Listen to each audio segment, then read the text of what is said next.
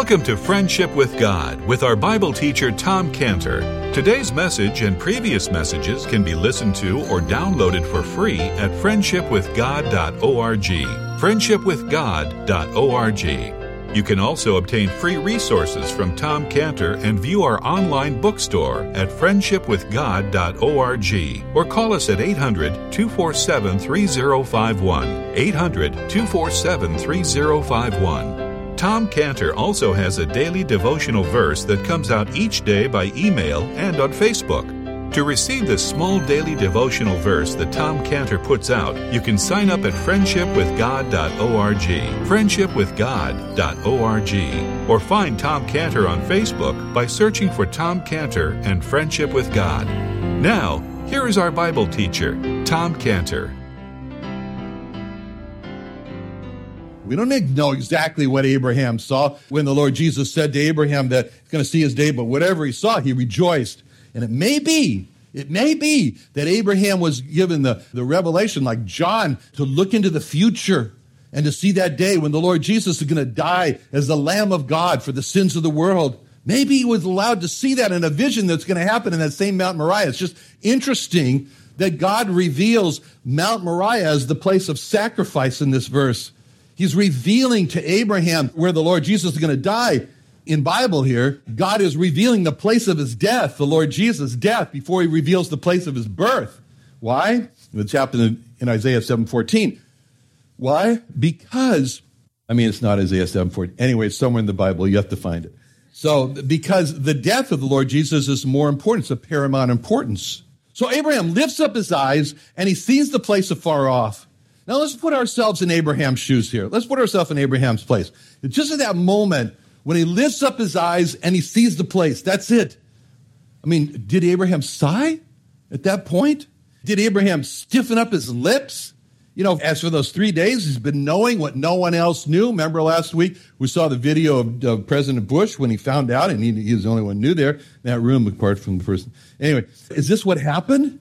That he knows that he's going to go to one of those mountains that God's going to tell him about so he can sacrifice his son.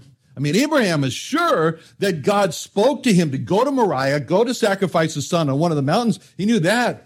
And when Abraham set off on that 45-mile, 3-day trip, you think that maybe Abraham had any doubts? Maybe God's not going to show me the mountain. Maybe I'm not going to see the mountain. Abraham thought during those 4 days that during this time, this is a storm. We can't imagine the storm of distress that's going on inside of his mind. And Abraham has to continually, quickly dismiss one thought after the other. And he lifts up his eyes. He sees the mountain and he knows that's it.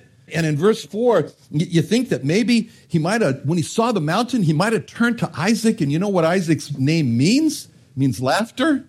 And you think he might have looked at, we say Isaac, Yitzhak, but it means laughter. You think he might have looked and he said, well, here's laughter. Here's laughter. Here's Isaac, here's laughter. He's brought such laughter into our home. Both Sarah and I, we yearned for decades for a child. And when God, the son, into our home, his name was Laughter. We just look at him, we just laugh. We laugh, and he's just filled the home with laughter. I remember the day when Isaac was weaned.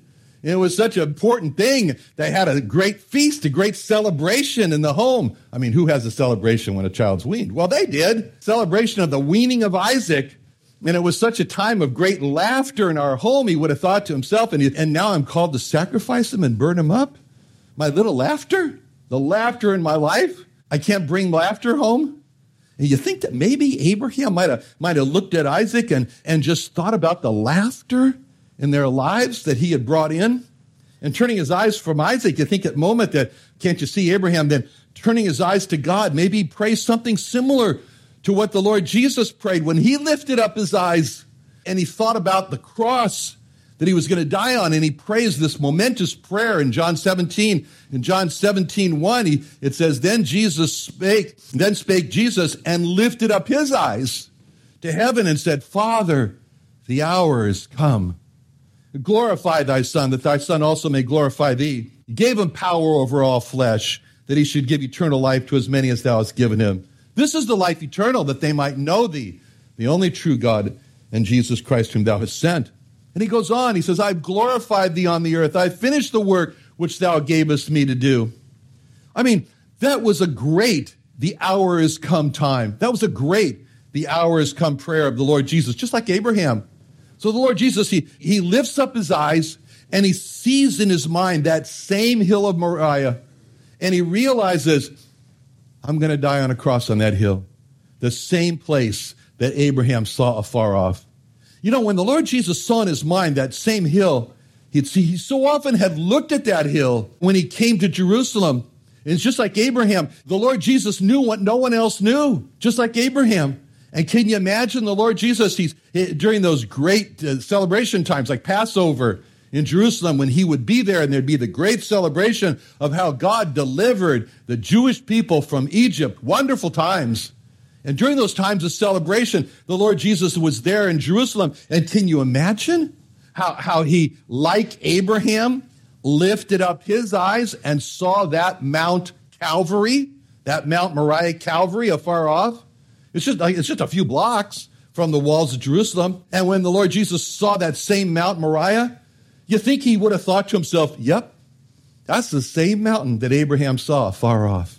Just like Abraham held that secret that Isaac was going to be sacrificed up there on that hill, I'm holding that secret also, that I'm going to be sacrificed up there on that hill. You think that maybe during those times when the Lord Jesus looked at Mount Calvary there, that he thought, yep, just like Abraham spent his 3 days on his march, slowly making his way to that Mount Moriah, Mount Calvary, to make the great sacrifice of Isaac, I'm spending my 3 years on my slow march, slowly toward the same mountain, Mount Calvary, to make the great sacrifice of myself. But as with Abraham, it was just all this great secret that the Lord Jesus had, that he's going to die for the sins of man on Mount Calvary.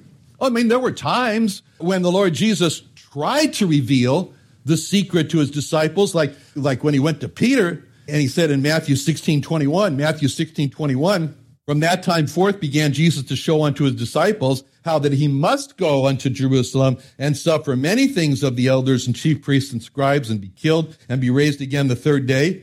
Then Peter took him and began to rebuke him, saying, Be it far from thee, Lord, this shall not be unto thee. But he turned and said unto Peter, Get thee behind me, Satan, for thou art an offense unto me. Thou savorest not the things that be of God, but the things that be of men.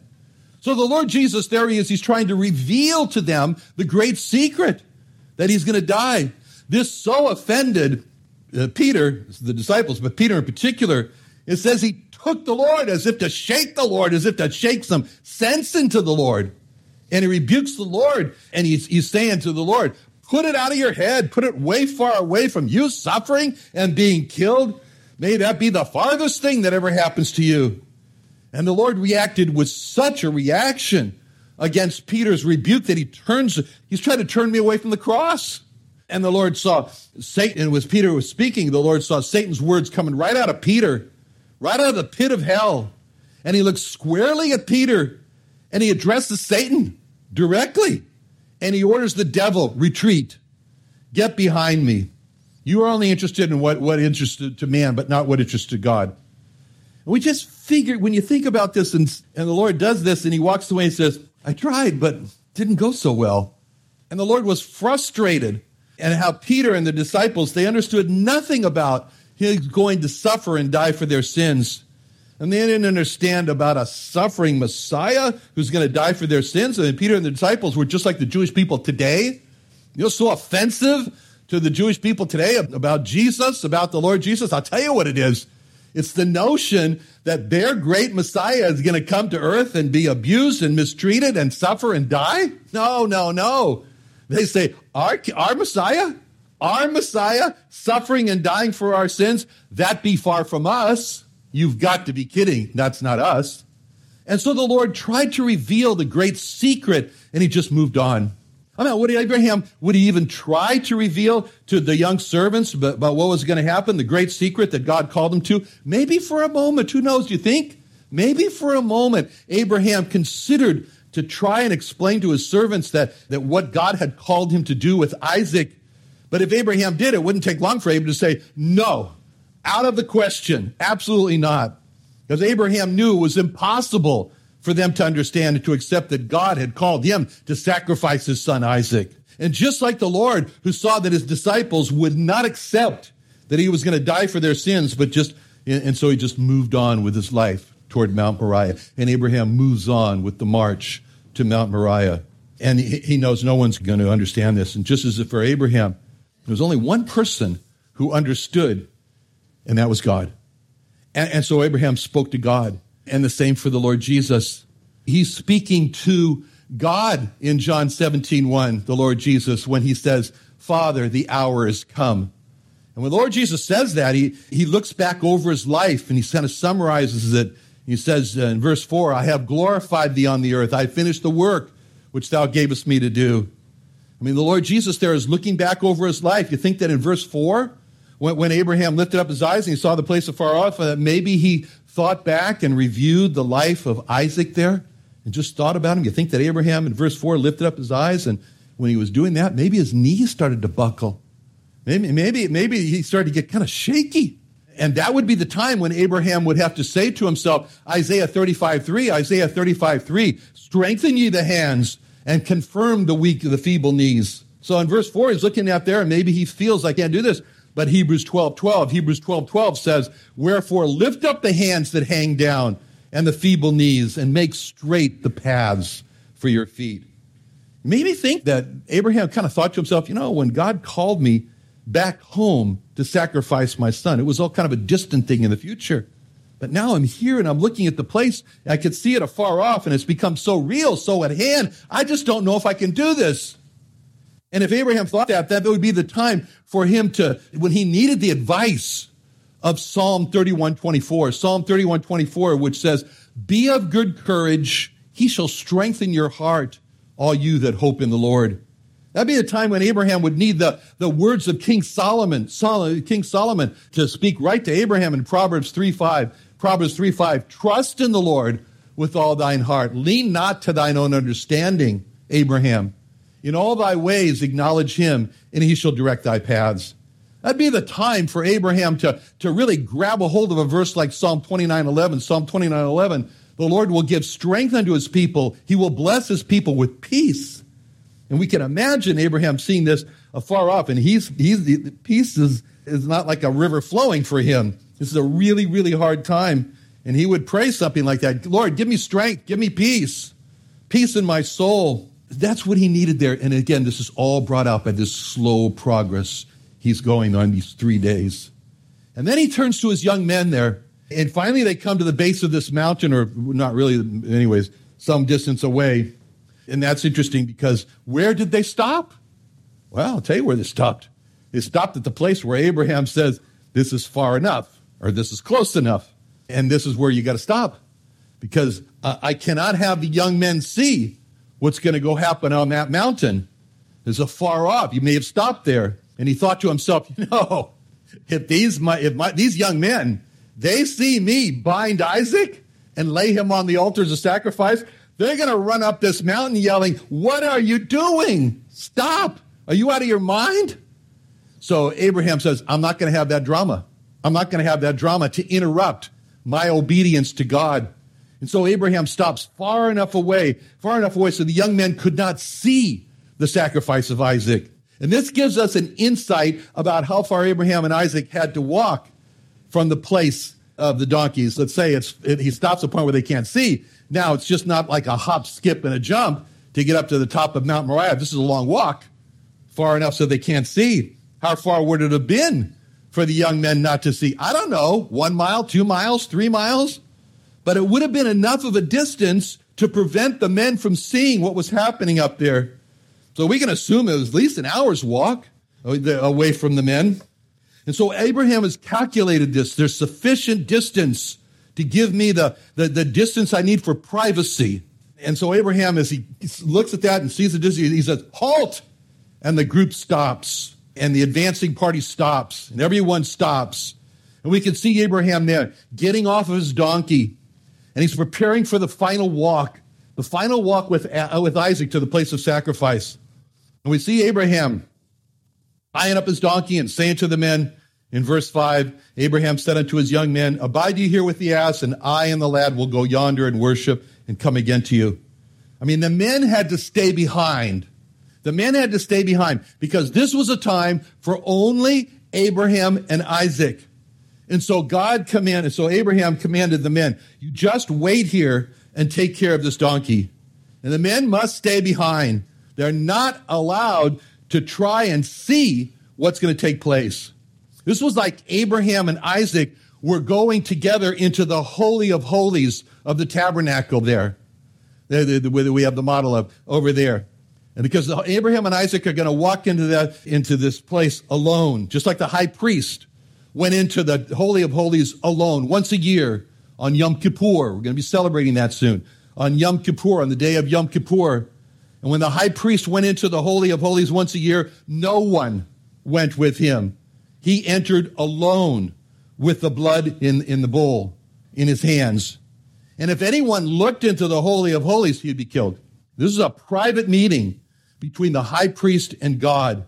We only have to think about what happened to those men who were filled with curiosity when the Philistines had returned the ark to Israel.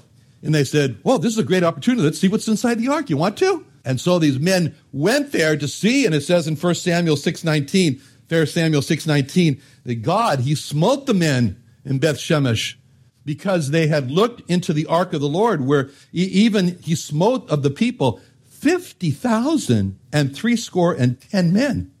And the people lamented because the Lord had smitten many of the people with a great slaughter. That's over 50,000 people. 50,000 people thought it would be a good idea to go to the carnival that day and see the show of looking inside the ark, God's box. And they paid with their lives. So Abraham left the young man below, and he goes up for this private time with just himself and Isaac and, of course, God on Mount Moriah. And just as it was when Abraham and Isaac walked up to Mount Moriah for that sacrifice, the young men were shut out at that time. They couldn't go. It was a private time when only the high priest went into the Holy of Holies in the tabernacle once a year on the Yom Kippur to make the offering of the blood for the people. And all of Israel was shut out during that private time of that transaction of the presentation of the blood and the acceptance by God, which resulted in the forgiveness of sins. Yom Kippur was a very private time between just the high priest and God as he made the atonement for the sins of the people. And just as it was with the Lord Jesus on the cross, it was a very private time. And God says, this is very private right now. I'm going to close the curtain of daylight. I'm going to make the earth dark, in total darkness. And so when the Lord Jesus makes the atonement for our sins on the cross, man is shut out in darkness at that time. He's shut out of that private time of transaction, of the presentation of the death and the blood of the Lord Jesus for the forgiveness of sins. There's a private time in Matthew 27:45. Matthew 27:45, when it says, now from the 6th hour there was darkness over all the land until the 9th hour. And about the 9th hour, Jesus cried with a loud voice, saying, Eli, Eli, lama sabachthani. That is to say, my God, why have you forsaken me? And so Abraham says to the young men in verse 5, you stay behind. You abide here. And then they arrive at the place where Abraham told the young men to stay and wait. And what was going through Abraham's mind? What would Abraham tell the young men that he's going to do? What is he going to say? He's going to say, now comes my time. I got to tell the young men what I'm going to do now. What's going to happen? And so he sees the mountain off there. I mean, he couldn't tell him what he was going to do, that he's going to sacrifice Isaac. What's he going to say? Well, he say to Abraham, what are you going to say to those young men? I mean, did the young men wonder when they saw the knife for the sacrifice? They saw the wood for the sacrifice. Did they wonder about, where's the actual animal to be sacrificed? Isaac did. And so this is a real dilemma for Abraham as to what he's going to tell these young men and not be lying. And as Abraham thought about it, we can see the wheels turning in Abraham's head. And he says, I got it. Worship. That's how I will describe what Isaac and I will do there. We're going to worship. What a fantastic word that Abraham used when he described the sacrifice as worship. That's what all sacrifice is. Sacrifice to the Lord, it's worship. When you and I sacrifice our money by giving to the Lord's work, that's our worship. Our worship, just like Abraham was sacrificing Isaac, which is why Jason just said, as he says every Sunday, we don't pass the plate here, but if you'd like to worship the Lord by your giving, we've got a box at the end of the hall, because giving is worship. And when you and I sacrifice our time and we volunteer for the Lord's work, that's worship. Worship just as much as Abraham was sacrificing Isaac for worship. And as believers, worship is our occupation. That's our occupation. Just like David, when he wanted to give in worship and he wanted to sacrifice, and the principle there is that the more it costs, the more worship there is. And so when David wanted to do this sacrifice, and the person said to him, "Oh, I'll give you what you need. I'll give you the animals. I'll give you the wood, everything. No charge, gratis." Abraham says, "No way." In 1 Chronicles 21:36, 1 Chronicles 21:23, 1 Chronicles 21:23. And Ornan said unto David, "Take it to thee. Let my lord the king do that which is good in his eyes. Lo, I give thee the oxen also for burnt offerings, the threshing instruments for wood, the wheat for the meat offering. I give it all." And King David said to Ornan, "Nay," otherwise translated, "no way. Nay, but I will verily buy it for the full price, for I will not take that which is thine for the Lord, nor offer burnt offerings without cost." He says, I'm not going to offer to God what cost me nothing. So David gave to Ornan for the place 600 shekels of gold by weight. David built there an altar unto the Lord, offered burnt offerings, peace offerings, called upon the Lord, and he answered him from heaven by fire upon the altar of burnt offerings. To be continued. Let's pray. Father, thank you so much for Abraham and the strength that you gave to Abraham and the fact that he didn't buckle. And so, Lord, help us to see and to think this week about the pain that was in the heart of the Father when he gave you for the sacrifice. In Jesus' name, amen.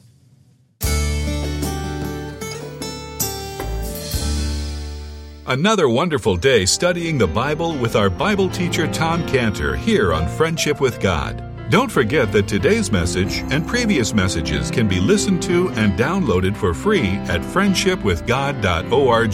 friendshipwithgod.org. You can also go online to find free resources from Tom Cantor and our online bookstore at friendshipwithgod.org. You can also find Tom Cantor on Facebook, and you can also go to friendshipwithgod.org and sign up for his daily devotional.